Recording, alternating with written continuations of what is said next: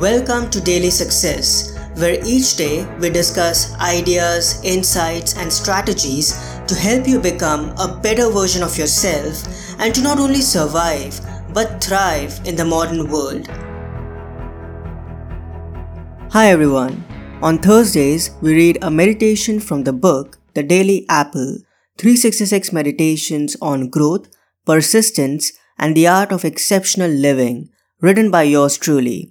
And so today, I'll give you a quick insight rooted in either personal development, success mindset, or philosophy and timeless wisdom, and then present to you a quote from the passage and a question to ponder upon and write about in your journal. The aim of this practice of reflection and writing is to help you become a little better and wiser, and to get you closer to living your personal legend and taking meaningful actions in your everyday life. Here's today's meditation from the book The Daily Apple, 366 Meditations on Growth, Persistence, and the Art of Exceptional Living, written by me, Parth Sahani. You can get a copy of this book at your favorite store. Just go to books2read.com/dailyapple. Again, it's books2read.com/dailyapple. I'll also add this link in the show notes. July 21st. The right amount of friction. Whenever we feel stuck in life, moving forward seems challenging, but it needs to be done. The key lies in starting, even if it means starting small. Moving forward without a plan is a risky move, as we are not intrinsically inspired and driven towards achieving a certain objective. On the flip side, too much planning may overwhelm us so much that we may shut ourselves down and not even bother to start moving again. Hence, the solution lies in a balanced approach. The right amount of friction will help us move forward.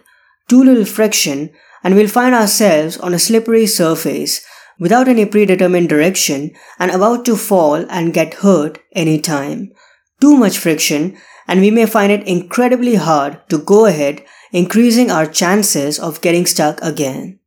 We need to have a proper plan but also stay away from getting too much into the details.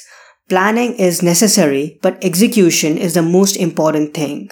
Because only action taken in the right direction will help us get unstuck and move forward, enabling us to continue our journey, whether it be a personal or a professional one. So the quote of the day is, we need to have a proper plan but also stay away from getting too much into the details.